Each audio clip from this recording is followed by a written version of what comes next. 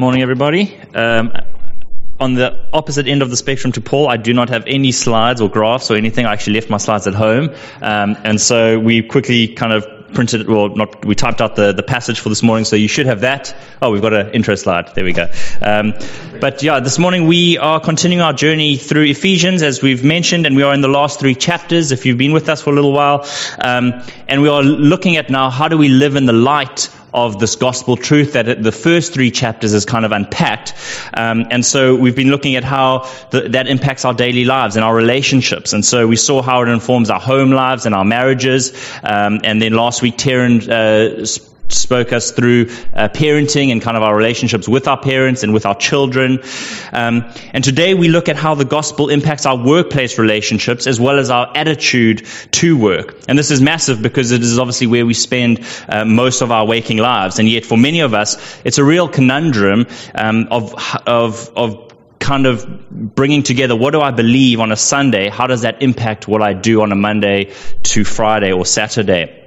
And I think just as a disclaimer up front, there's obviously a lot we can say about work. There's a whole sort of theology of work, and unfortunately we don't have the time to get into all of that today. So you might leave thinking, oh, he didn't speak about that, or he didn't speak about that. We're going to kind of stick close to the text of what Paul speaks to the Ephesians about work, but there is a lot more that can be said. But I think for many Christ followers, what it means to be a Christian at their workplace is kind of the bare minimum, right? We've got this lowest common denominator. And maybe for you that looks like something like don't steal, right? That's just don't do that.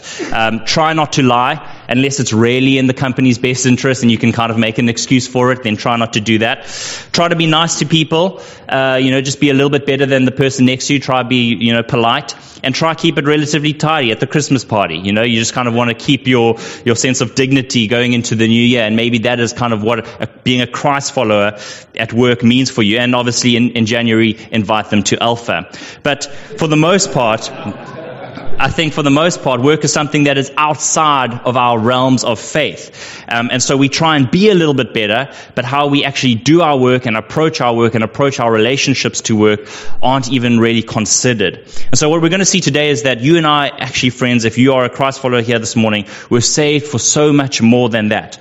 That is unfortunately a tragically low view of why we were put to work. And Jesus has a much bigger vision for our work and the way we relate to each other at our work than just to be kind of one rung up on the morality ladder. That is not what we have been saved and called to. And so I want to first acknowledge that work takes on many forms, right? And in South Africa, it's a very complex issue. It doesn't just mean full-time paid employment. You can be full-time employed, you can be part-time employed, you can kind of be freelancing, working for yourself, in between jobs, struggling to find jobs. You could be full-time raising kids at home. That is a very real sense of work. You could be fully retired, and I realize there may be people here who are in that category, but the point of this passage is that what you do with your Mondays to Saturdays matters, and it matters to God. And so, considering we spend so much of our lives doing this, we need to get a right perspective on this, right? Because the reality is that our work shapes us and forms us. And so if we want to be a people who are maturing into Christ, as I think hopefully that is all our desire and our goal, we have to have a theology that informs what are we doing 90% of the time of our lives on a Monday to Friday and not just on a Saturday. And so I also know that preaching on work at the end of November is like trying to tell someone to eat healthily on the 25th of December. And you're kind of thinking, not now, bro, just like leave me alone. I'm just getting through this. But I do pray that you'll approach even these last few weeks of work slightly differently as a result of this passage, and kind of going into next year, that you'll have a real sense of this is what I'm born to do, or what I'm called to do at my workplace.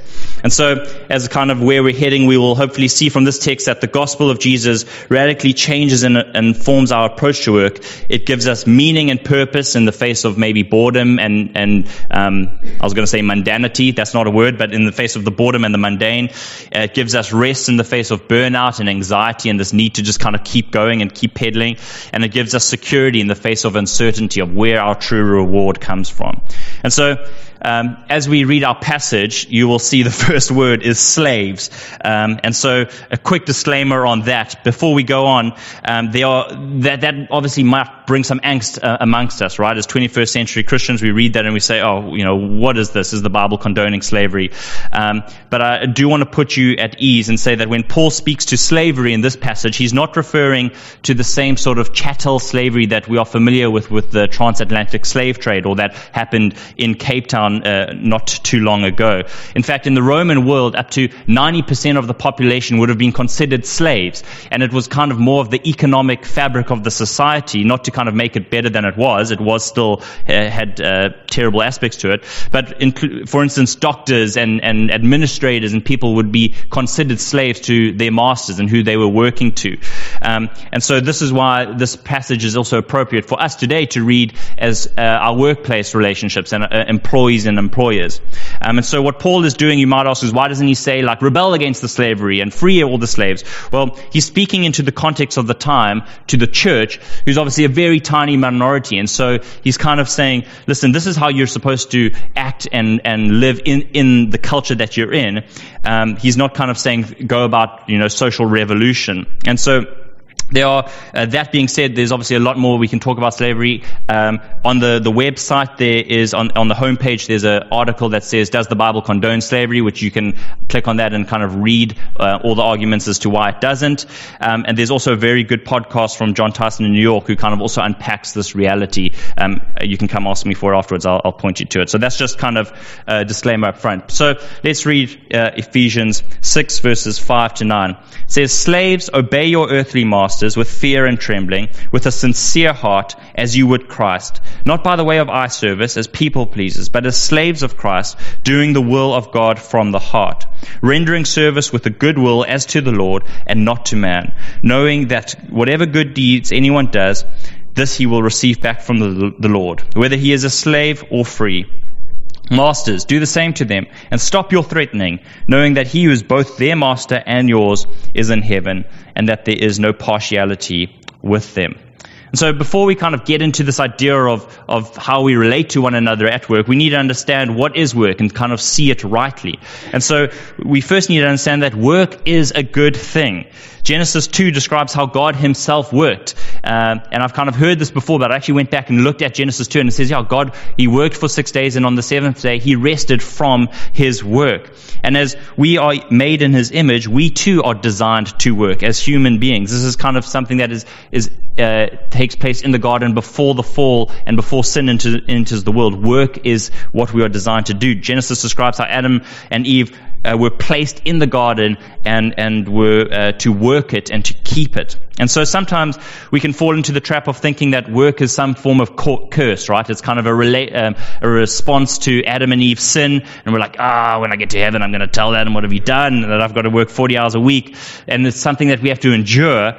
But and sometimes the goal and kind of this Instagram life we look at can make it seem like, let's see how minimal you can get your work down to. I think of Tim Ferriss's The 4-Hour Work Week. If you can just work for 4 hours, then you've got all the time in the world to do whatever else you want.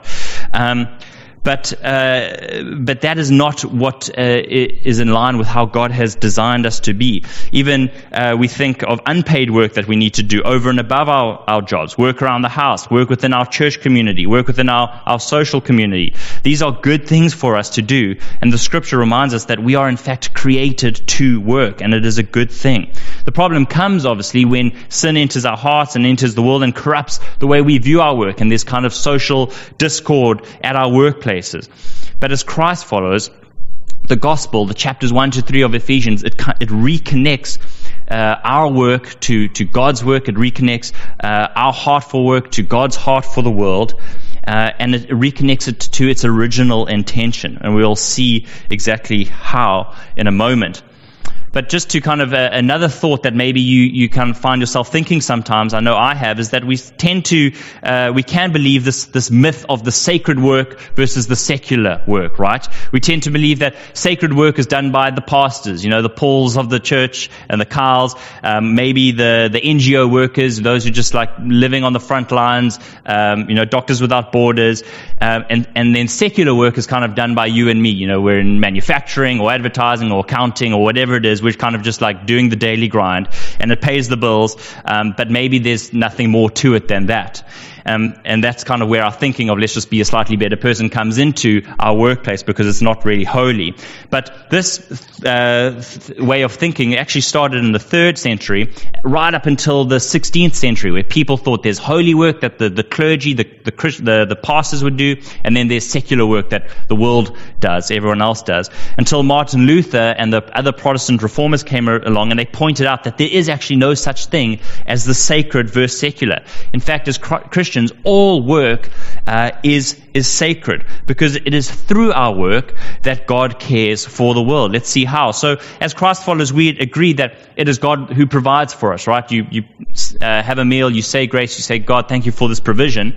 But have you ever stopped to think, how does God provide for the food that's on your table? Well, obviously, He uses the farmer. He uses the guy who picks the grapes. He uses the miller. He uses the baker. He uses the shopkeeper. He uses the guy who drives it from one place to another. How does God heal us? We believe that God is a God who heals, and most of the time He uses people like doctors and therapists and surgeons and nurses. And so as God cares for the world through our work. And what this means is that no work is meaningless, right? Because without it, the world wouldn't function. If the garbage collectors kind of just stopped working, as we sometimes see that in South Africa, generally people just go on strike for some time, things stop working. And if garbage collectors would do that, we would end up back in the Middle Ages, and we'd be dying of diseases just in the streets. And so even sort of in our world, the most mundane or trivial jobs that we might do, it is the gospel reminds us that it is God who is caring for His world through our work. The gospel redeems us to be able to work as we were originally designed to. But it also reminds us that as we work, God works through us to care for His creation and to bring about human flourishing. So I want to say, if you do work here and in some form or other, your work matters. No matter how trivial, no matter how repetitive. I think of moms who are just like with their kids all day, and you're kind of picking up the same thing, and then you're cleaning up the mess, and 10 minutes later it's a mess again, and you're cleaning it up, and you think, man, I'm just going around in circles here. I want to say, you are bringing human flourishing. Your work matters. God is caring for that child, so to speak, through your hands. You're bringing order to chaos. And so if we bank that as kind of work is a good thing, we are designed for work. My work is not meaningless. Yes, there might be boring days or mundane days, but actually what I'm doing matters in the grand scheme of things. We need to approach our work correctly, and this is kind of where the passage comes to life. So turning directly to our passage, we see a few things. It says, slaves, obey your earthly masters with fear and trembling, with a sincere heart, as you would Christ, not by the way of eye service as people pleasers, but as slaves of Christ, doing the will of God from the heart, rendering service with a good will as to the Lord and not to man. So what Paul does is he reminds us that since we have been raised from being dead in our sins, we are now being made alive to God, and we are now slaves to Christ. We've kind of got this new relationship as to how we relate to the world. We have a new identity. We are no longer the masters of our own lives. And that's what it means to be a Christ follower, that the Holy Spirit works within you to be able to say, Jesus is my Lord. Jesus is my King. He is the ultimate authority in my life. No longer is it me. And what this does, friends, is it reorientates the focus of our work from ourselves, from man, from maybe our bosses, and it focuses it back towards God. And this means that our daily work becomes an act of worship to Christ, as Craig mentioned up front.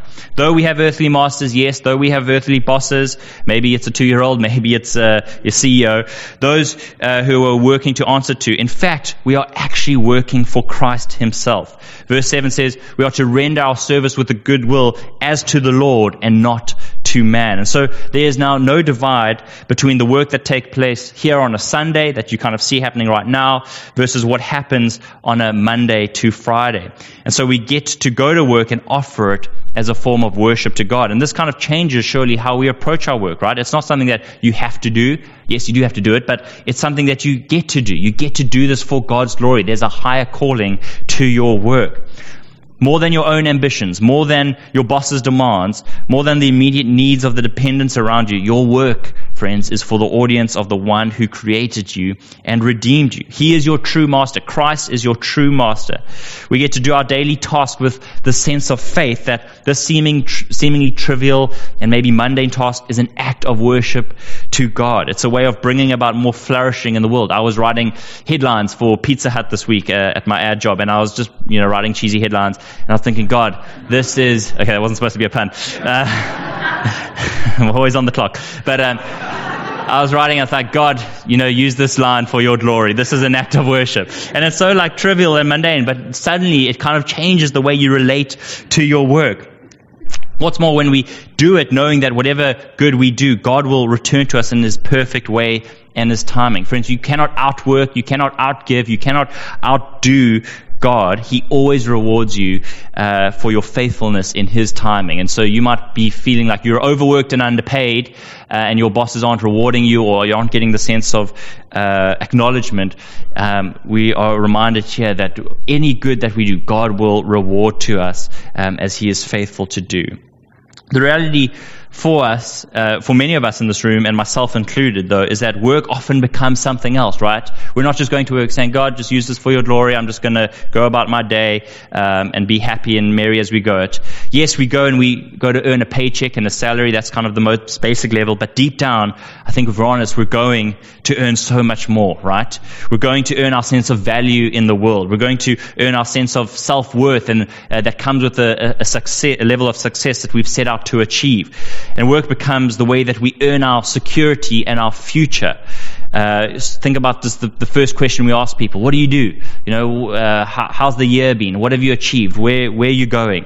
And our sense of work brings so much of our purpose to us.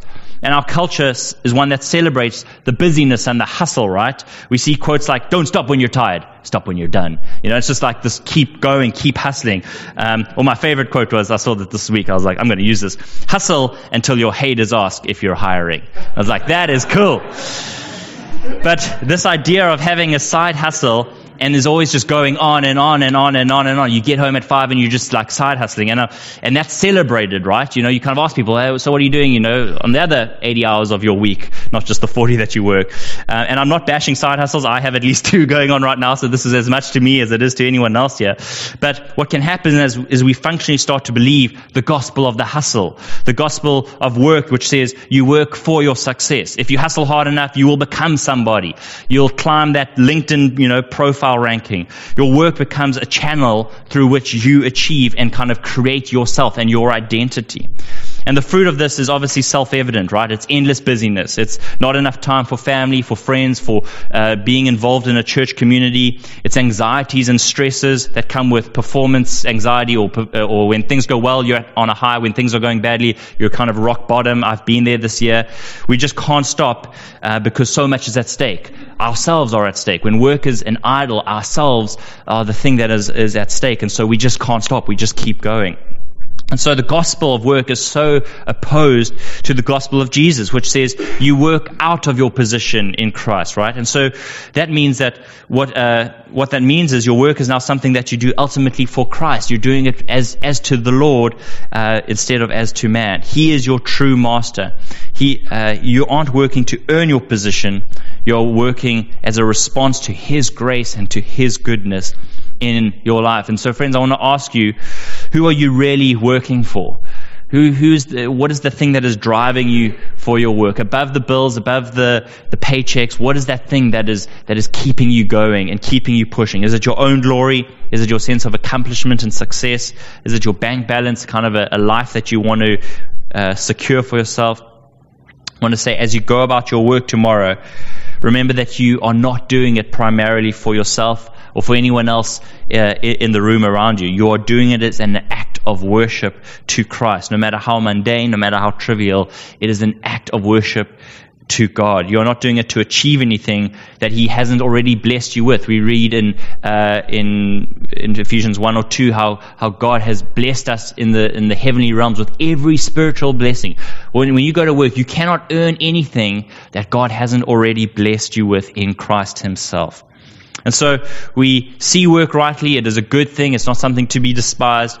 We approach work correctly. It is an act of worship to Christ himself. He is our true master. It's not for our own glory. It's for his glory.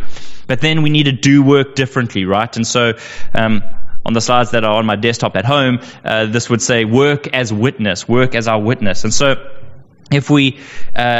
if our work is actually an act of worship, then how are we to go about it? Paul writes to both the employed and to the employers within the church, and he gives them some specific instructions. Again, he says, slaves, obey your earthly masters with fear and trembling, with a sincere heart, as you would Christ, not by the way of eye service, people pleasers, but as slaves of Christ, doing the will of God from the heart, rendering service with a good will as to the Lord and not to man. And so, kind of speaking to employees first, Paul says that we are to obey our earthly masters with fear and trembling. And it's kind of like a weird words that he might use, but this speaks to having an attitude of reverence and respect for those that God has ordained to be authority over us, right? And so, sure, your boss may not be a Christ follower. He may actually not be a great person or someone that you get along with, or you disagree with how they treat you. But there's a sense of understanding that God has ordained that those above you in authority are there for a time and a place and a purpose and a reason. And so even difficult bosses provide us with the opportunity to let Christ train us and to teach us to be more like him and to serve others even when we aren't being served that well, to lay our lives down for them. Of course, we're never to obey someone into sin or to kind of necessarily put up with abuse towards us, but we are called to be diligent workers who are not rebellious, argumentative, or arrogant. We kind of, with fear and trembling and with a sincere heart, speaks of being a support, being not agreeable, but not being a hindrance or obstreperous to your boss or those around you. The other thing Paul speaks about is he says, going about our work with a sincere heart, not by the way of eye service as people pleasers. And I think this speaks directly to the quality of our work ethic, right? If we understand that our work is significant because God uses it to bring order and flourishing into the world and to care for the world, and then it's significant because it's an act of worship to Christ himself, then we are to approach our work with sincere heart, seeking to do the best job possible, right? If the doctor kind of is like, well, I don't really know what's going on, try this, try that, like doesn't stitch up the wound properly, you the patient are going to suffer. And so that's an obvious example, but if God is bringing care into the world through our work, then obviously we want to go about it in a sincere manner that will bring human flourishing. And so eye service speaks to kind of just doing the minimum amount of work, right, to get by, or ensuring that just when your boss comes around, you're like, or Facebook, and you're just like, just doing up this report, just to kind of be seen to be doing the right thing. Or otherwise, always ensuring that we look good in front of our superiors. So maybe you've got a team beneath you, and you're kind of like a taskmaster just kind of pushing them, but then suddenly when your boss comes in, you're kind of the nicest guy, kind of taking all the credit, and kind of your team members are going like, who's this guy that just kind of changed his personality in the last 5 seconds? If we are going to do our work well as though it was for Christ, wouldn't we want to give it our all the time? Wouldn't we want to be people who are almost the hardest working people at our companies? And as Christ followers, your attitude and your work ethic either qualifies or disqualifies your witness to your colleagues. Because why would anyone want to hear more about what you believe on a Sunday if you're the person that everyone else is having to carry the load for, or hates being on your team because you're a real pain and unpleasant? Look at Daniel, look at Joseph, who we've kind of studied this year, both who were used powerfully by God for influence in the kingdom, or in the kingdoms that they lived in, ungodly kingdoms, but there was a level of excellence and diligence to their work, and that is why they were recognized. And with that excellence came the qualification for them to share their faith as and when necessary. And so I remember speaking to one of my friends a few years ago who was doing his auditing articles at kind of one of the big firms, and he's a hard worker, he was working hard, and I asked him how it was going one day, and he said, working hard, my job is to make my bosses look good. And I kind of thought, wow, that's such a strange thing to say. Surely you want to push yourself. You're there for yourself. You're there to kind of climb the ladder. And he kind of said, no, like I'm the bottom of the ladder. I'm doing my auditing articles. My bosses need to report to their bosses. I need to present my work to them so that they can kind of be on a good standing and kind of have the results and all the auditing, accounting things that they do. But he was there to serve the people above him and serve around them, rather than there just to kind of push himself forward and kind of make himself look better than all the other 20 interns or trainees. He was there to make the people that he was working for, their life easier. And I thought, what an amazing a way to approach your work. You're not there just for eye service for yourself, eye service when people look at you, you're kind of doing a good job, but you are working sincerely with a goodwill heart as to the Lord and not to man. And so, friends, I want to say that there should be something in us, if we are employees, that says, I'm going to be the hardest working person in this company. I'm going to be the shining example of what it means to be an employee. Not for my glory, not for my own sort of worth or sense of achievement, but because I'm working for my true master. I've got the King of Kings as my audience. Why wouldn't I want to be working for him, my Lord and Savior Jesus? And so, lastly, Paul turns his attention from employees or kind of slaves, and he turns it to masters and employers. And he says, masters, do the same to them and stop your threatening, knowing that he is both their master and yours in heaven. And knowing that he who is their master is also yours in heaven, and that there is no partiality with him. And so he turns to employers and he says, do the same. Just as employees are to worship Christ with their work, so are you to work for Christ in the way that you handle your team and your business and your company. I know there are a lot of people in our community who have a level of seniority with either whole businesses or teams and divisions under them. And I want to ask, how does your treatment of them help or hinder your witness to them and those around you? Paul reminds masters that you too have a true master, and that in the kingdom of God there is no hierarchy. Your LinkedIn sort of seniority matters for nothing, because we are both image bearers and equal before Christ at the cross. Your team member is not a tool to be used for you to look good or for you to hit your targets at all costs, but your team is there for you to serve, for you to lay your life down for their well-being and their flourishing. If you are in a position of influence, your ambition should be that your team or division or business is the most desirable place to work, right? Why not?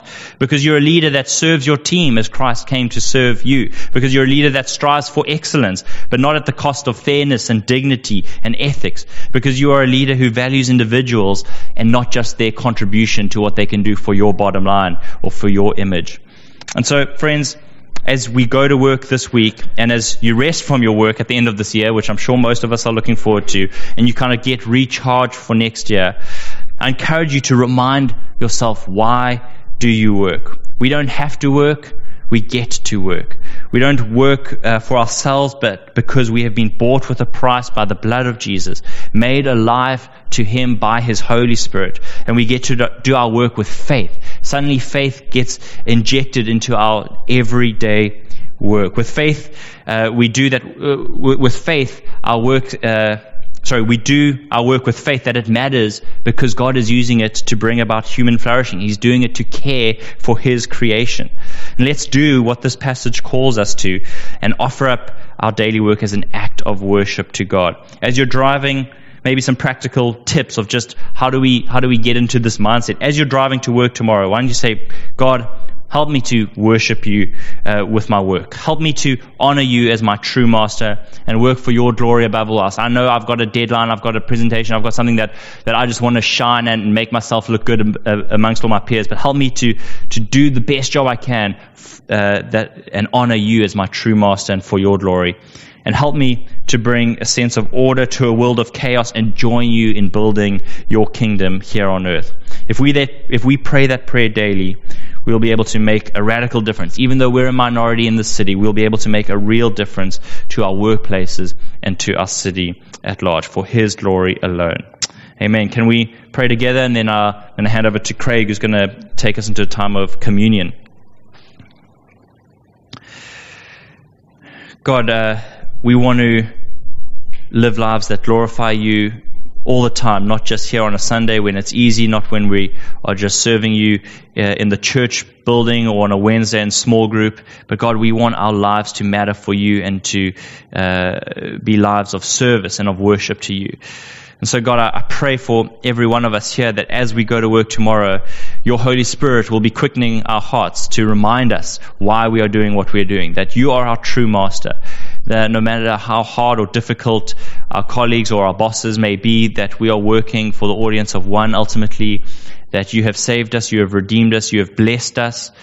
We cannot earn anything with our work that you haven't already secured for us by your blood, Jesus. And so that then informs how we can do our work with a good attitude, with a hard work ethic, looking to serve those around us for your name and for your glory. God, I pray that as we go into a time of resting from our work, that you would bring much needed rest to our souls, that we would be able to go back next year with a sense of vision and purpose for our work, that we are bringing human flourishing around us, that we are there to serve those around us, we are there to worship you with our 9-to-5s. And so, God, won't you make us a people that sees our work differently, that sees our work as a mission field, that sees it as an opportunity to be a witness to those around us and to love you and serve you with our whole lives, we pray. Amen. Amen. Over to Craig.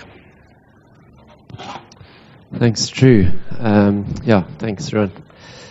So, what's the connection between Paul's snippet on dating and Drew's on the workplace? We're not trying to increase dating in the workplace, but it's relationships. And I really think it's a fact that you can see through all of this, and it's not just theory, that as humans we're wired for relationships. And when those relationships don't work, people get hurt, jaded, get hardened. And the Christian faith is all about encouraging people to have a relationship with Christ, right? And there's some things, even having great relationships with each other can't solve. And these are things we're saying are much more fundamental about the condition of a human heart. And only God can solve that. And really, so in communion, what we're saying we get to do is we get to think about that primary relationship, the relationship with God. And where do we stand in that relationship? And I just wanted to read Isaiah 53, because we remember when we celebrate communion that we're celebrating what Christ did on the cross, the extent he went through to have a relationship with us. Isaiah 53 says, "But he was pierced for our transgressions, he was crushed for our iniquities. The punishment that brought us peace was on him, and by his wounds we are healed." So just as I read this, just in prayer, there was two words that came from different people. Dan had this word of dependence, where people are depending on their work and placing their hope and identity on delivering at their work. That's where you're getting your main source of identity and hope, is actually that you get work right, that you're successful at your workplace. And then Polly had a word from Psalm 139 about that verse says God hems us in behind and in front. And these were specific words for people who may be here this morning, and people who feel, for Polly, it was a person who's feeling isolated, completely isolated, and you don't know what to do that. You're out of relationship. And so as we go into communion, there's just two things I'm going to ask us through. The first is to reflect. If works become a very self-centric thing for you, just take a moment to say, God, won't you help me remember that you didn't create work just for me. You created it so that we could share with the world around us what God is doing and who God is. Okay, that's the first thing. We just reflect. The second thing is we can be grateful. We live in a country with rampant unemployment and a lot you can complain about when it comes to work. And yet, sometimes God just calls us to be grateful, to be thankful that He is in control. So even if you're unemployed, you can be in that place. But if you've got a job, just be grateful, man. We're in a country where we get to celebrate just being in the workforce, being able to contribute in some ways. It's easy to whine in that. So why don't we do that? And this is a moment to collect the wine in that. If you're not a Christian, and maybe just don't collect this, because it's more of an act as a Christ follower when we celebrate communion. But we're going to just grab the emblems, and then we're going to take communion together this morning. But before we do it, just take one little moment and just think about that, reflect, and then we're going to take communion together.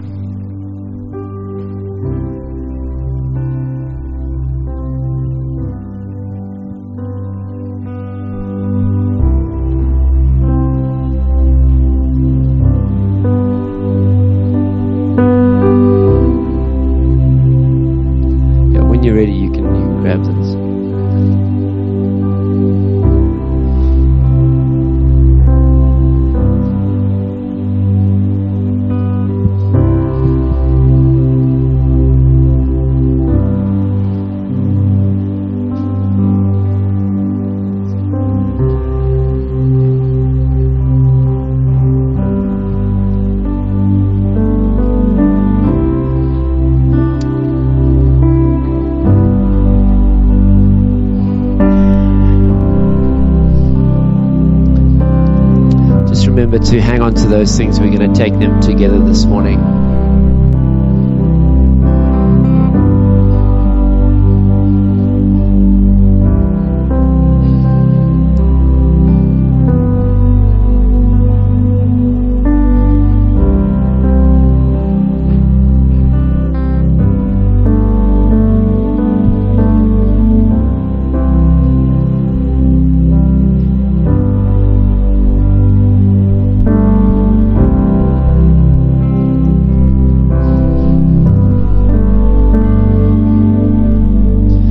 Father, we thank you that what this little piece of cracker represents is your body that was broken for us, the great cost you went through, that you hung on a cross to take all of our sin on your shoulders, that our sin can be wiped clean. And so, Father, as we take this, we remember the great price you've paid for us. We reflect on that, and we just thank you, Father God.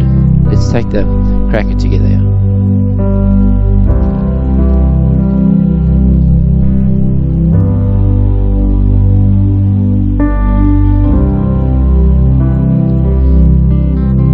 And then, Father, we take this little cup. This represents your blood that was shed, and this is a redeeming blood that wipes clean the slate. And we want to be reminded of that God, when we come to you and ask for your forgiveness, God, that you wipe clean the slate. And so we just thank you, God. Again, we come with gratitude in hearts, but we remember that your redeeming blood is able to just wash us clean. And so we stand in that this morning. Thank you, Father. Let's drink together.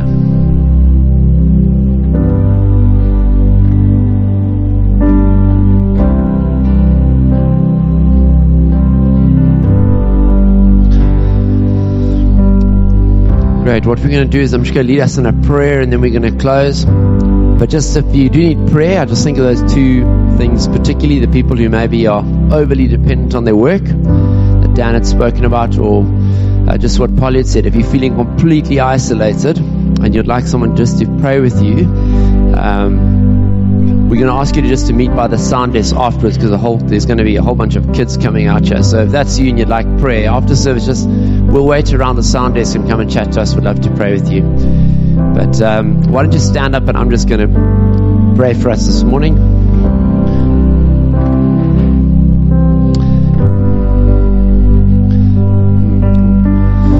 Yeah, Father God, we want to thank you just that you created work, and that through our work we can worship you, Father. And so as we go into our weeks, God, I want to pray that you would, by your Spirit, be with us. Help us to see our work differently where we need it. Help us to just to find a different source of identity as well in how we work. And just to close off, Psalm 90 says, may the favor of the Lord our God rest on us. Establish the work of our hands for us. Yes, establish the work of our hands. So we commit our weeks to you, Father God, and we pray that you would just go out in your protection and in your name, in your mighty name. Everyone said, Amen. Great.